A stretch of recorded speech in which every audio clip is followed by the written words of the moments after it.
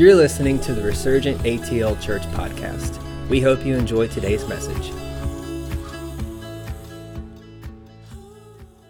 This is going to be an incredible, exciting message. The book of Ruth is one of my favorite books in the Bible, and there's a real prophetic message that's in here that's for now.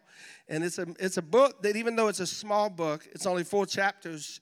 I could do a series on this and probably do months, because there's so much revelation that's in this book. And there's somewhere we're going to go at the end. We're going to do something a little different. We're going to start at the end of the story, and then we're going to go back to the beginning, and I'm going to walk you through to the end. And then I'm going to release a blessing over families today. It's very fitting that we had a baby dedication, because at the end, we're actually going to speak a blessing over families today. And then I've got a couple words if we have time. If not, I'll give them after we dismiss. All right, are you ready? Ruth chapter 4, if we can put it on the screen. Let me open it up here. I'm grateful to have my voice back. Those of you that had to endure the last time, that was a challenge. Remember that? So Ruth chapter 4, it says, starting in verse, we're going to look at verse, let's do 11 and 12. And the people who were at the gate and the elders said, "We are witnesses. The Lord made the woman who has come into your house like Rachel and Leah, the two who built the house of Israel, and may you prosper and be famous in Bethlehem." How many believe that our goal should be to make Jesus famous?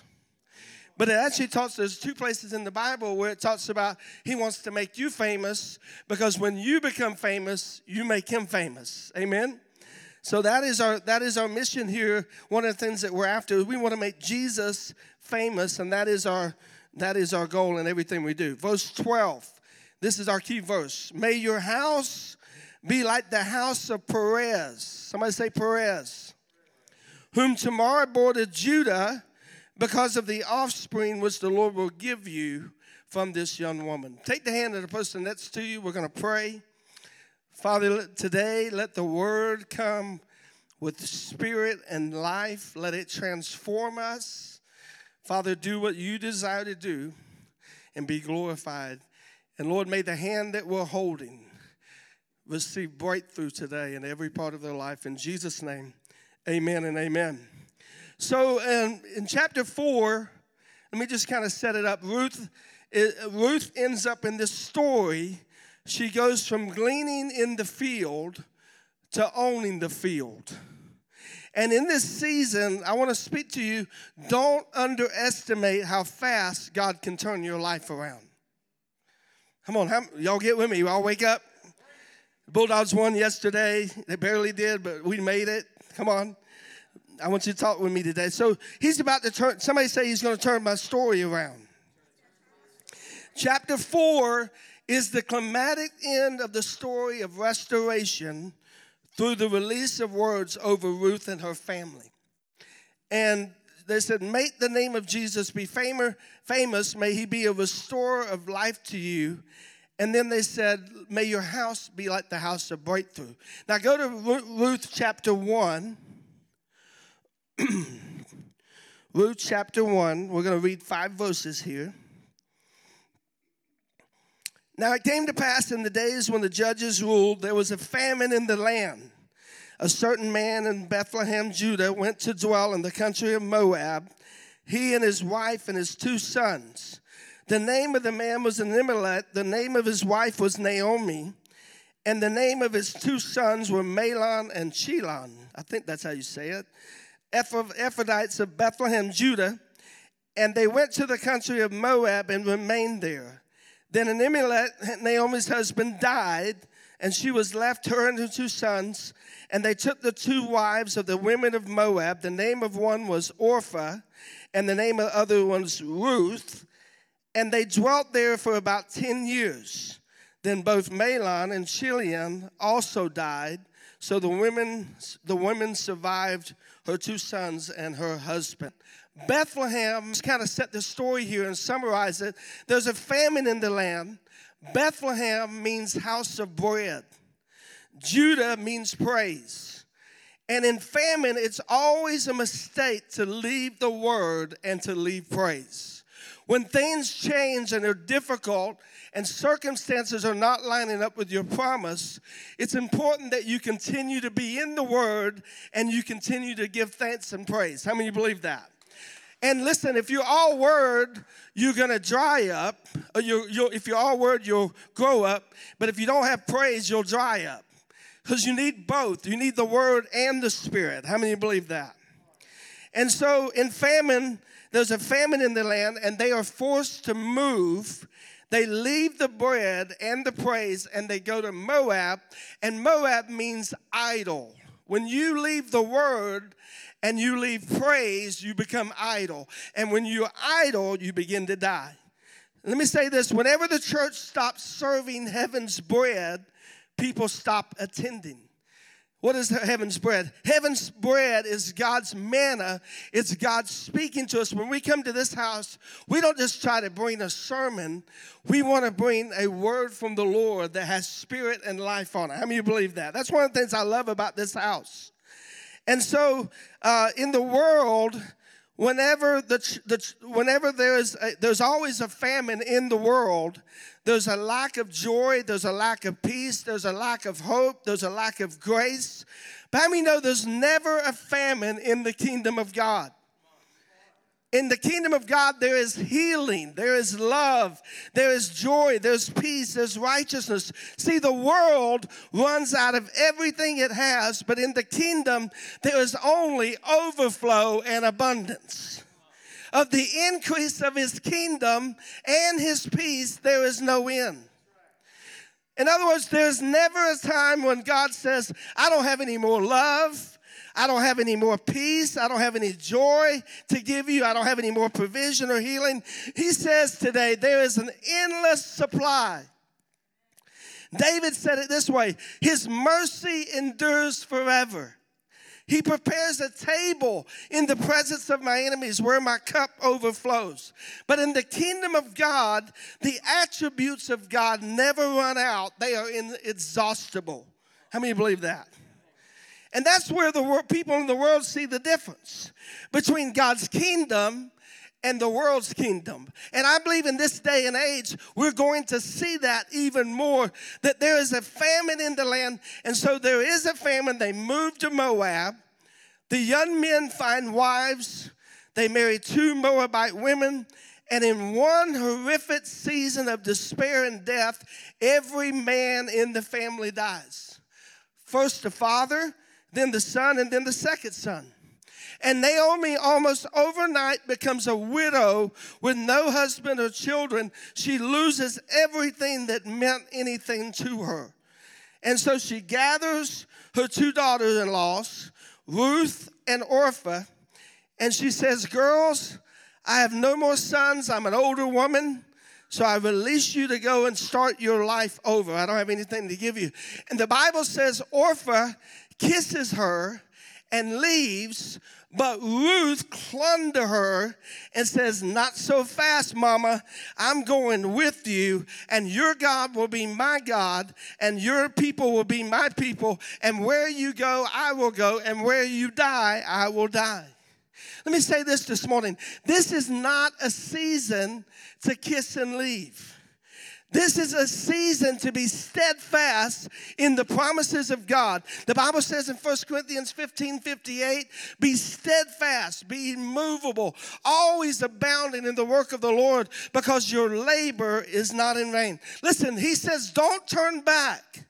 Know that God is going to redeem it. He is going to provide. And so Ruth says, I'm not leaving. How many of you say, I'm not leaving the promises of God? True friends stay even, let me say this, true friends stay even when you don't have anything to offer them right now. Now let that sink in. The test of life is this: hardships and heartache reveal the quality of your relationships. When people realize that they can no longer benefit from our lives, many will leave, but true friends will stay. How many are grateful for that? We find out who true friends are when they can no longer benefit from us. And it's a mistake when you leave, because your friend may be in a pruning season, which is not a fruit-bearing season. But if you stay with them long enough, they're eventually going to come to the fruit season, and you're going to get to partner with them to receive the harvest. Come on, somebody. There was no natural benefit. And Ruth spiritually said, nope. You think your story's over, but I see something in your future, and I want to be there when God restores your life. I want to stick around and see what God is going to do. Come on. So Ruth clung in on the relationship. Let me say this. You don't need 1,000 friends. I can't handle 1,000 friends. Oral Roberts said on his deathbed, one of my friends was in in the room when he was ready to pass and releasing a blessing, and he recorded this. Oral Roberts said at the end of his life, he said, if you have 5 true friends, you'll really be blessed. Because there's a difference between fans and friends. And the reality is, as you go closer to God, the circle of your friendship gets smaller. Come on. I don't want to stay too long on this. If you just have one true friend that clings to you when your heart is broken and when life gives you disappointments and heartache, if you have that one friend can make the difference. You don't need everybody, but I mean, no, you do need somebody. Come on, let me go a little deeper. Maybe you're supposed to be the friend that sits around. Listen, it's important. I believe this is so important. It's important as kingdom ambassadors that we see value in people when they feel valueless. So now they're headed back to Bethlehem after 10 years in Moab. Naomi, the mother, Ruth, the daughter-in-law. They're entering the town, and everybody knows Naomi. Her family was from there. The women of the city had grown up with Naomi, and they start shouting, Naomi, Naomi, welcome home. How many know the church ought to do that when people come back? I said, how many know the church ought to do that when people come back? Because they are going to come back. Some of them are coming back.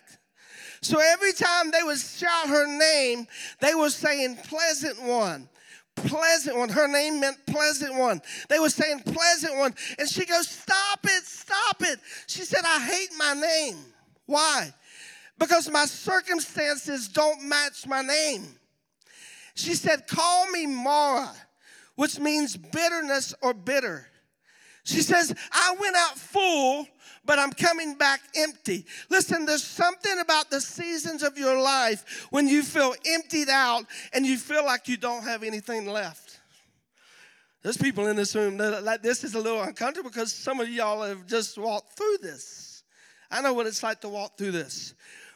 When dreams are stolen and life is full of disappointments, when there's crushing losses, there's something about a season that is so intense. And if you're not careful, the circumstances will try to strip your identity and tell you you are not who God says you are, that we are not the children of God, and that He doesn't love us, and that we've done something wrong. Come on, how many of y'all know that's true? We have to fight through the fog of disappointments and never forget who God says we are. I'm going to say something. You ought to write this down. This would be good on your refrigerator or your mirror. Don't allow the highs and the lows of life to dictate who you are. So Naomi, I could camp right there. There's a lot in here, man. Naomi comes home. She's brokenhearted. Her name is now Mara. Now we're going into chapter 2. We have Naomi and Ruth. They're both widows. That's a story of generational breakthrough for the older and the younger. That's a whole nother message. And in chapter 2, Ruth says, you know what? We got to eat. There's a famine in the land. So according to Levitical law, God always made provisions for the widows and the orphans, and they would leave about 10% of the crops behind. So Ruth goes into the field to glean, and she takes the crops that were left over for them intentionally by the reapers so that they could eat and they could also barter. And the Bible says she comes upon the field and she happened upon the harvest. How many of you love some heavenly happenings?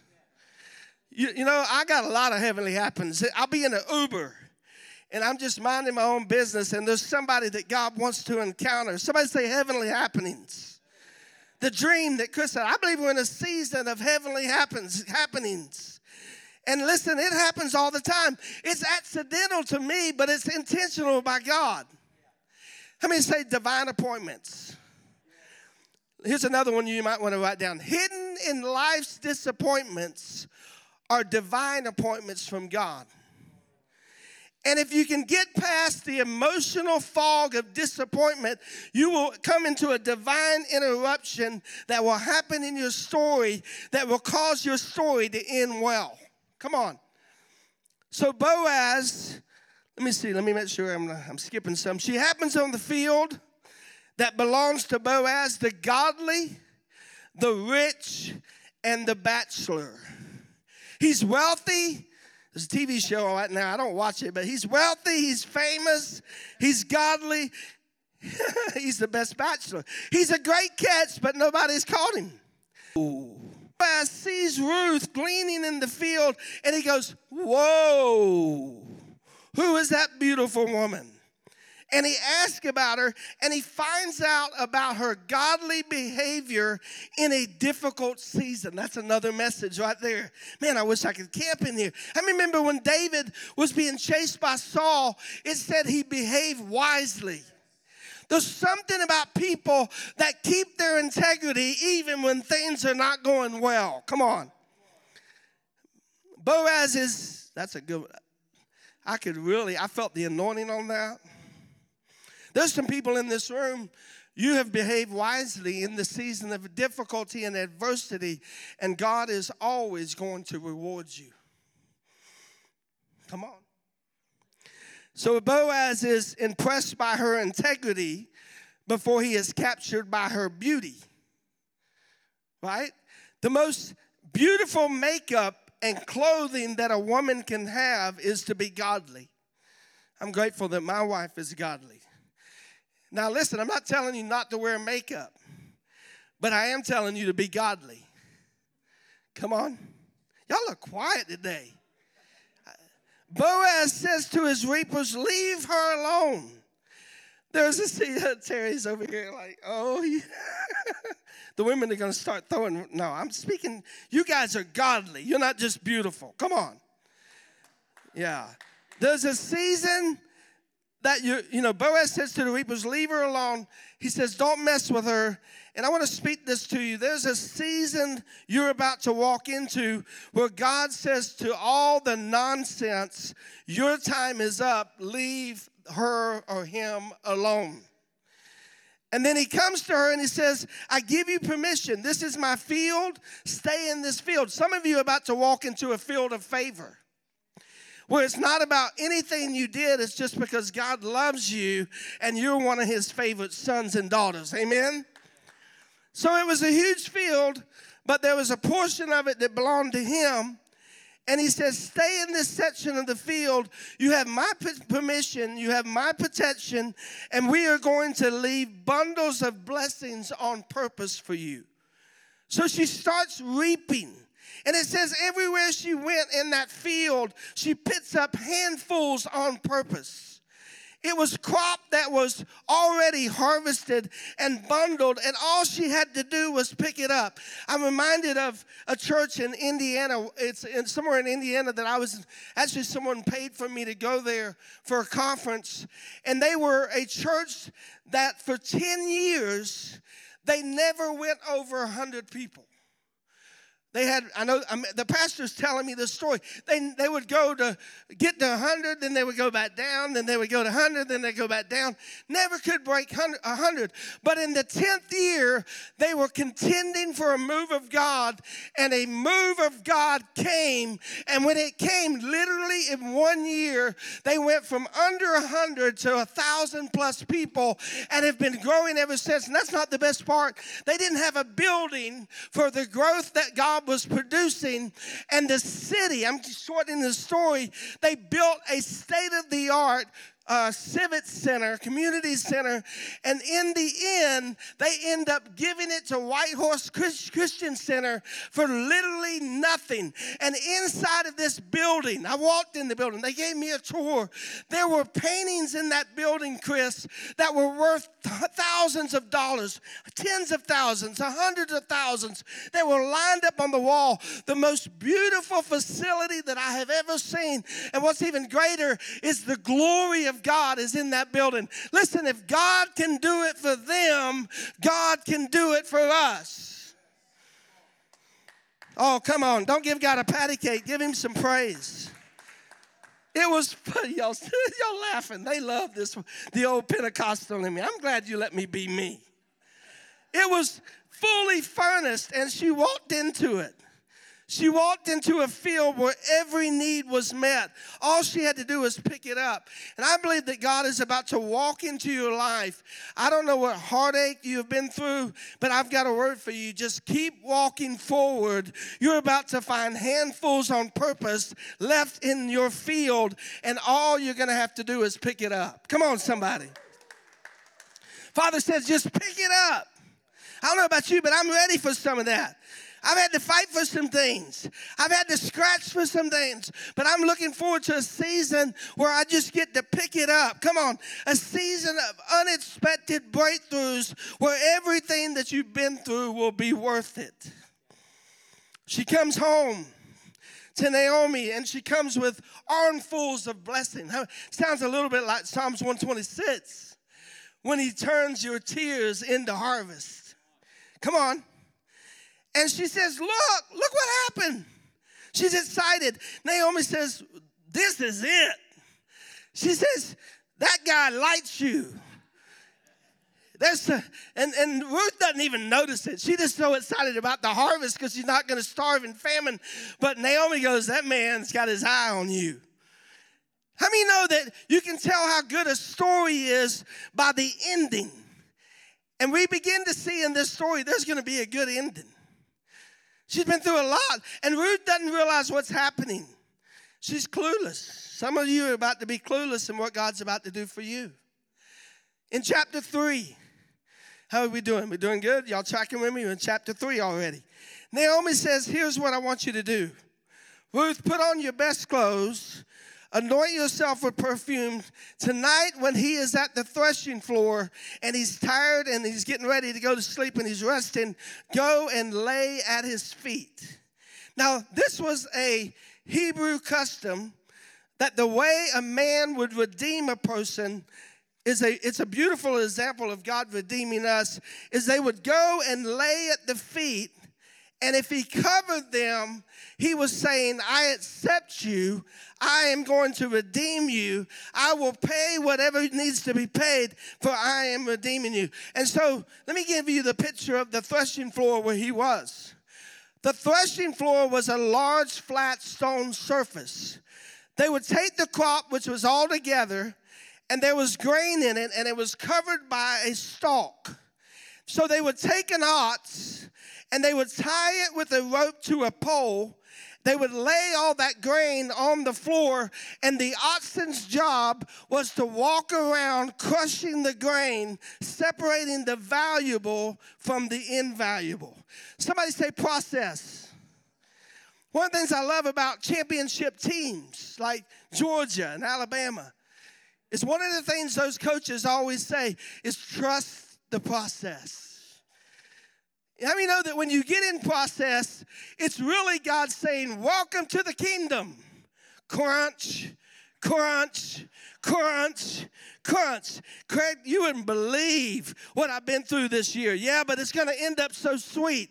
Sometimes God will send an ox into your life, and everything is crunched, and there's a mixture of that crunched stalk and the valuable weighty grain. So they would take a winnowing fan, they would throw the wheat and the chaff up in the air, and the wind would blow away the invaluable, come on, that's a message right there, which was light, and the grain, because it was heavy, would fall back into the threshing floor. Man, I want to say something. God's getting ready. He is actually, some of you think you're in a season of diminishing, but it's not a season of diminishing. It's a season where God is removing the light, which is invaluable, so that the valuable can come forth. Come on, somebody. That's what Boaz was doing. Jesus was at the threshing floor. And when he says, when you say, like I do all the time, Jesus, make me more like you. Hold on, you better put some praise and music on. You better pray in the Spirit, because there might be some crunching in this season. It's like, I can remember the old song, Lord, I want to be more like you. Jesus, I want to be more like you. And then all of a sudden, crunch, crunch, crunch, crunch, crunch. And I'm like, what's going on? And God says, it's okay. It's going to end up good, and you're going to be worth more than you were ever worth before, and you're going to have value that's added to your life. Come on, somebody give God praise for that. She comes and lays at his feet, and he's asleep. He wakes up, and this would be a surprise. He wakes up and he sees her laying. You know, we don't understand because the custom was different. If that happened today, oh my gosh. She was laying at his feet. Now it's dark. He can't see her. He says, who are you? And she says, I am Ruth. Now he'd already asked about her. So when she says her name is Ruth, he goes, bingo, look what the Lord has done. Look what the Lord has done. Come on, somebody. He says, I give you the rose. She said, I want to see if you want to redeem me. He says, yes. And he took his garment and he covered her. How many of you are thankful for Jesus for covering us? How many are glad that his love covers the multitude of sins? When he covers her, the marriage was set. It was like a marriage proposal. And so she wakes up before dawn. She runs away because she didn't want people to get the wrong idea. Now listen, it wasn't immoral. It was actually godly. She runs away to tell Naomi. Boaz goes to the elders. And he said, I'm not the closest relative to Ruth. There's another man that is closer. And Boaz goes to him and says, you can redeem her if you want. And at first, he says, I will redeem her. But then Boaz tells her, if you redeem her, you're not only going to get the land, you're going to get her. He was already married, and he was afraid that he would lose his inheritance. So he changes his mind, and Boaz takes off his sandal. I can't take off my shoe. And he redeems her, and they end up getting married. Now, sometime later, I put in my notes suddenly, but I mean, no, it wouldn't be suddenly. But sometime later, she has a baby whose name is Obed. Obed has a son named Jesse, and Jesse has a son named David, and David is the great-great-grandfather of a man named Jesus. Come on, somebody. You see how that story? So in closing, isn't that good? I'm already at my closing. The woman said, he said, that's a miracle. It must be a breakthrough season. The woman said to Naomi, and I didn't even know we were doing baby dedication. I would have, yeah. So the woman said to Naomi and Ruth, watch this. They said, may your house be like the house of Perez. Now stay with me. This is the most important part. Perez was a relative going all the way back to Genesis 38. A woman named Tamar marries into a dysfunctional family led by Judah, the praiser.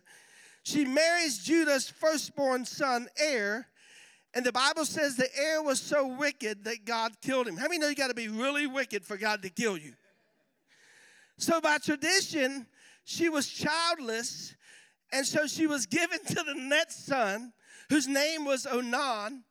And he enjoyed the physical intimacy, but he would not impregnate her. And when God saw this, he said he is evil, and he kills Onan, the second son. And then there was a third son whose name was Sloan. Now, how many know by this time in the story, if I'm the father of the sons, and my first two sons have already been killed by this black widow, I'm probably not going to give my third son. Come on, you get the idea. So he, when it comes time that the third son, he promises Shelah, but he says he's got to wait until he's a little older. But he has no plans to marry her into the family again because he blames her for the death of his sons. But it was actually, this is a whole other message, the stronghold of immorality that destroyed his sons, but he blamed her. So now she's getting older. She's still without a child, and she says, he lied to me. He isn't going to give me his last son. So Judah's wife dies. Tamar hears about it, that he's going on a business trip, and she hears about this trip, so she goes ahead of him, and she goes and buys some, this is going to be a PG, the best of my ability. She goes to buy some lingerie.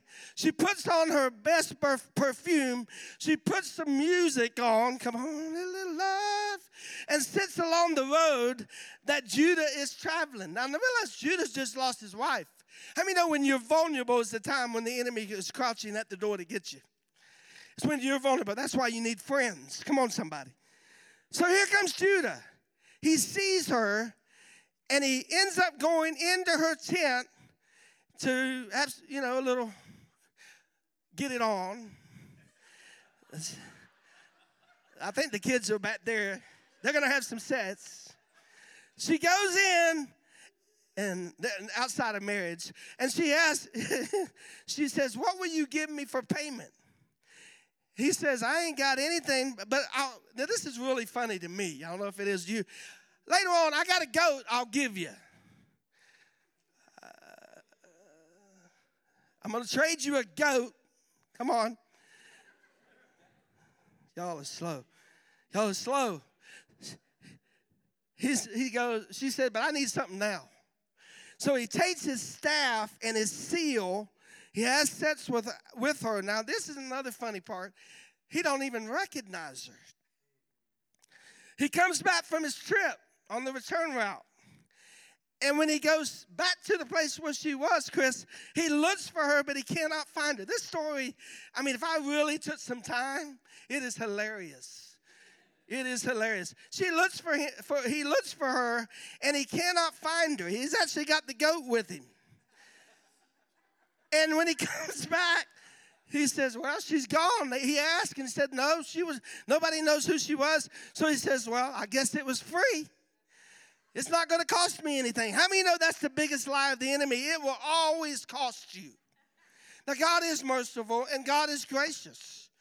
But how many know that your decisions do have an impact on you and your family? And thankfully, God restores and renews, but sometimes we have to pay there's only two kinds of sin. There's a sin that you pay for now, and there's a sin that gets you in the behind later.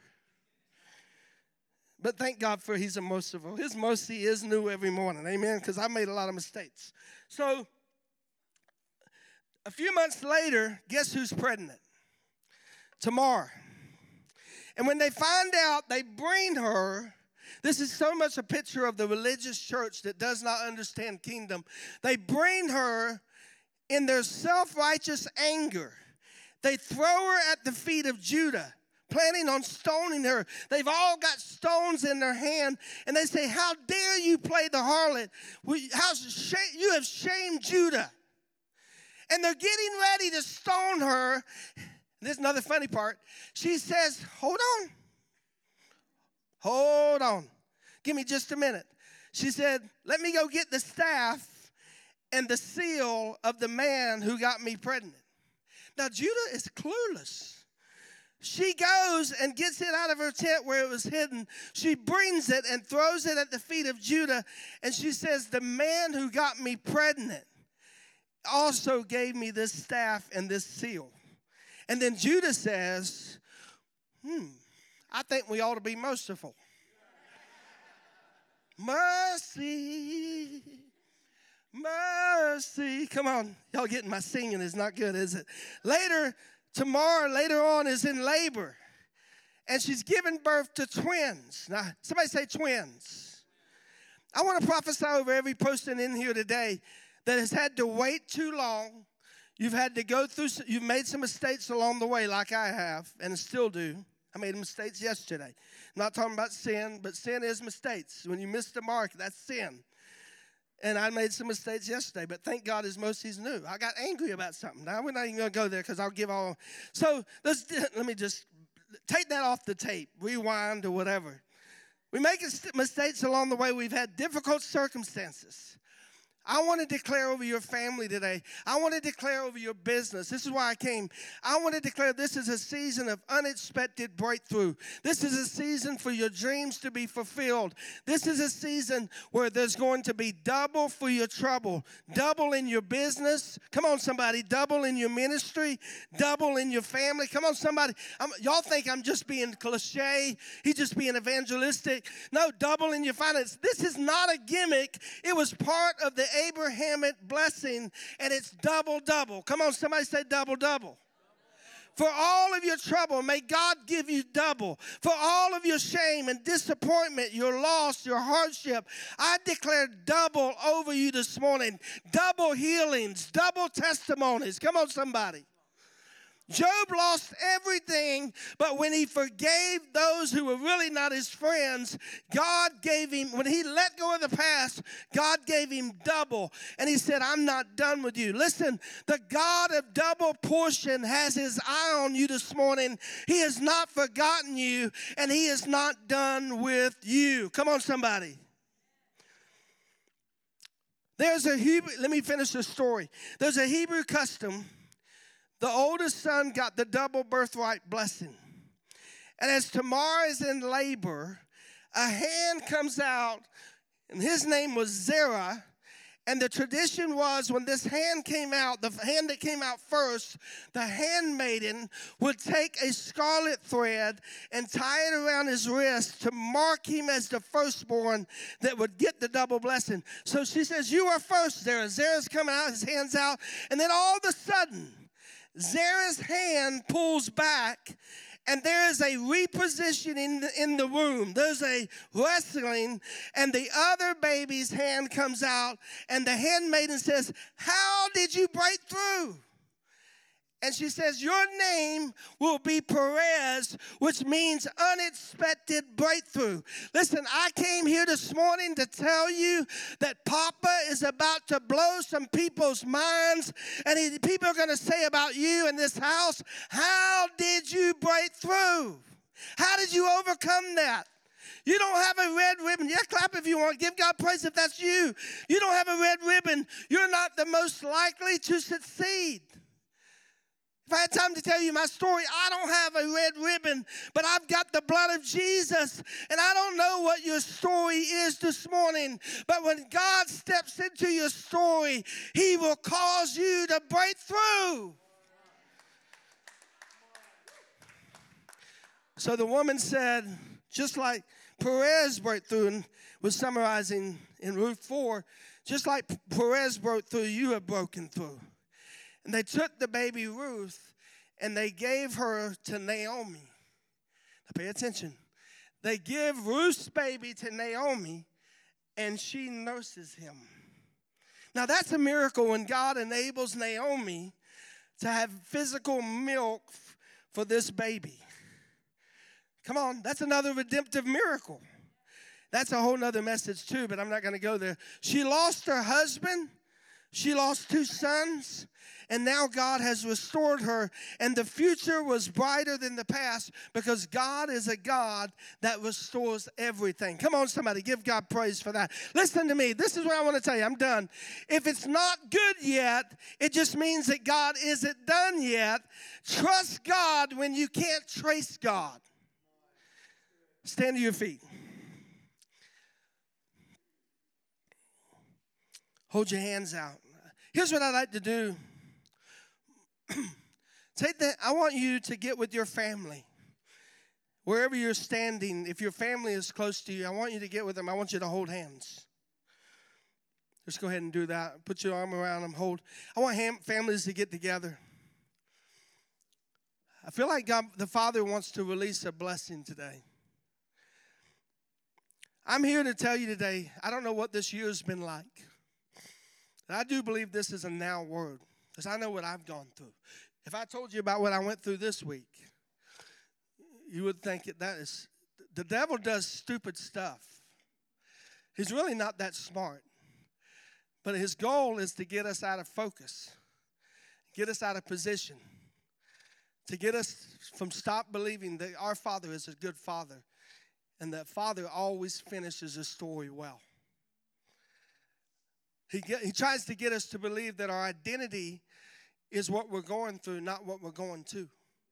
And the reality is my identity never changed. Whether I walk through the valley of the shadow of death, I will fear no evil, because his rod and his staff is with me, and he has prepared a table in the presence of my enemies, where he is anointing my head with fresh oil and fresh anointing for new assignments, a new season. Listen, I believe that the greatest season of our life is in front of us. Now listen, is it going to get bad? It's going to get bad out there, but it's going to get better in here. Because God has, what Chris prophesied is so in time, he has an assignment for our light to shine, for us to be the salt. But here's what it's going to be. It's going to be when people look at you while there's famine in the land, they look at you and see there's a blessing, a breakthrough on your family. I want to declare to you, I don't believe we've seen that. I don't believe that there's been a big difference between the church and the world. In fact, statistics say divorce is the same out there as it is in here.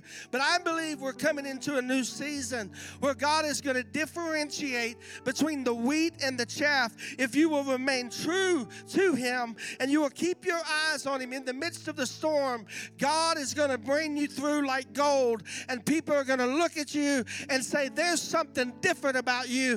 And I want to declare the greatest revival that God is about to release. It's not just because there's glory in the room, but it's going to be because there's glory flowing out of you.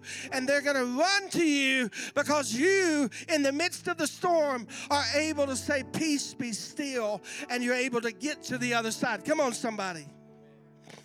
I want you to, right now, over your family, just put your arms in. I want you to agree with me.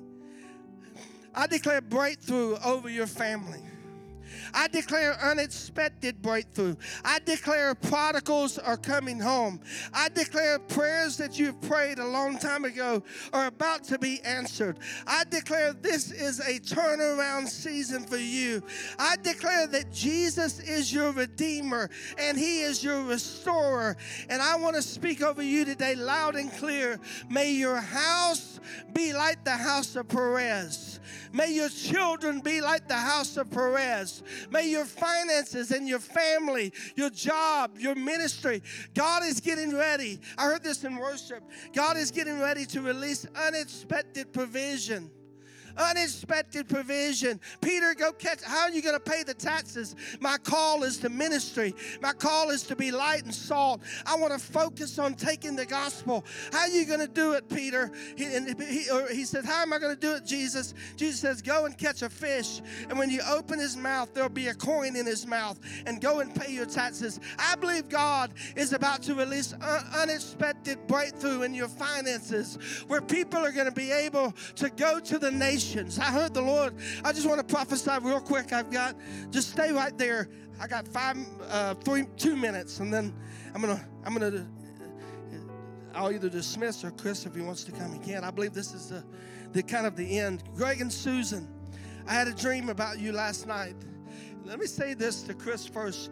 When the Lord says he's increasing your connection to heaven, and that dreaming is going to become more, I just speak increase to what the Holy Spirit's doing in you.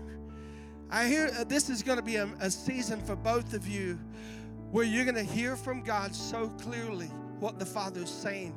And he's going to use dreams. He's going to use the voice in the night, the voice of the Holy Spirit, the whisper in the night, to begin to go and see incredible miracles and breakthrough. There's even going to be people that you've never met, that God is going to give you downloads. and tell you exactly where to go. And I see the Lord taking you to business people that are lost in the world but have a gift of financial provision. The Lord's going to show you. Now I believe in the supernatural more than anything. I believe in the supernatural. And you're going to have divine instructions. It's going to be like Saul and the other guy when he said, go by the way and you'll meet him there. Remember that whole encounter? I believe that's getting ready that God is in. I just speak increase to that in you. You're going to dream so much more. You're going to dream about the future. You're going to dream. It's not even just natural dreams of vision, but it's actually dreams from heaven. And Greg and Susan, I heard the Lord say, God is not retiring you. He's refiring you. A fresh, hotter flame is being ignited in you. Giftings that you never knew you had are being awakening. A reigniting of dreams and desires. And the Father said, in this dream, I actually was watching. He was talking to you, and I got to hear the conversation. It was like I was overhearing it. And this is what He said: the Father has great plans for you in these last days. A time of greater clarity and understanding and purpose and new assignments. He is pleased with your value for your family. But in this season, He is drawing your family into your purpose. He's drawing your family into your purpose and your assignment. And God is going to enlarge the circle of your family that's going to become a mission-driven family that's going to begin to... I saw the Lord opening nations for you, and I heard the Lord say there's team ministry that you're going to be a part of that's carrying the fire into the nations, carriers of the flame. And God says, get ready, because I'm enlarging your world and I'm enlarging your map. And the Lord even says, even in this house, I'm going to restir what was in the beginning. I'm rekindling it. And I just see there's new, it's almost like people are going to look at you and they're going to see gifts that they did not see before. They're going to become so clear, and there's a shift of place where you're going to step into your place. And the Lord says, I'll let you have family and your purpose. But if you'll focus on my purpose first, He said, I'll take care of the family and I'll draw them in. Somebody give God praise for that.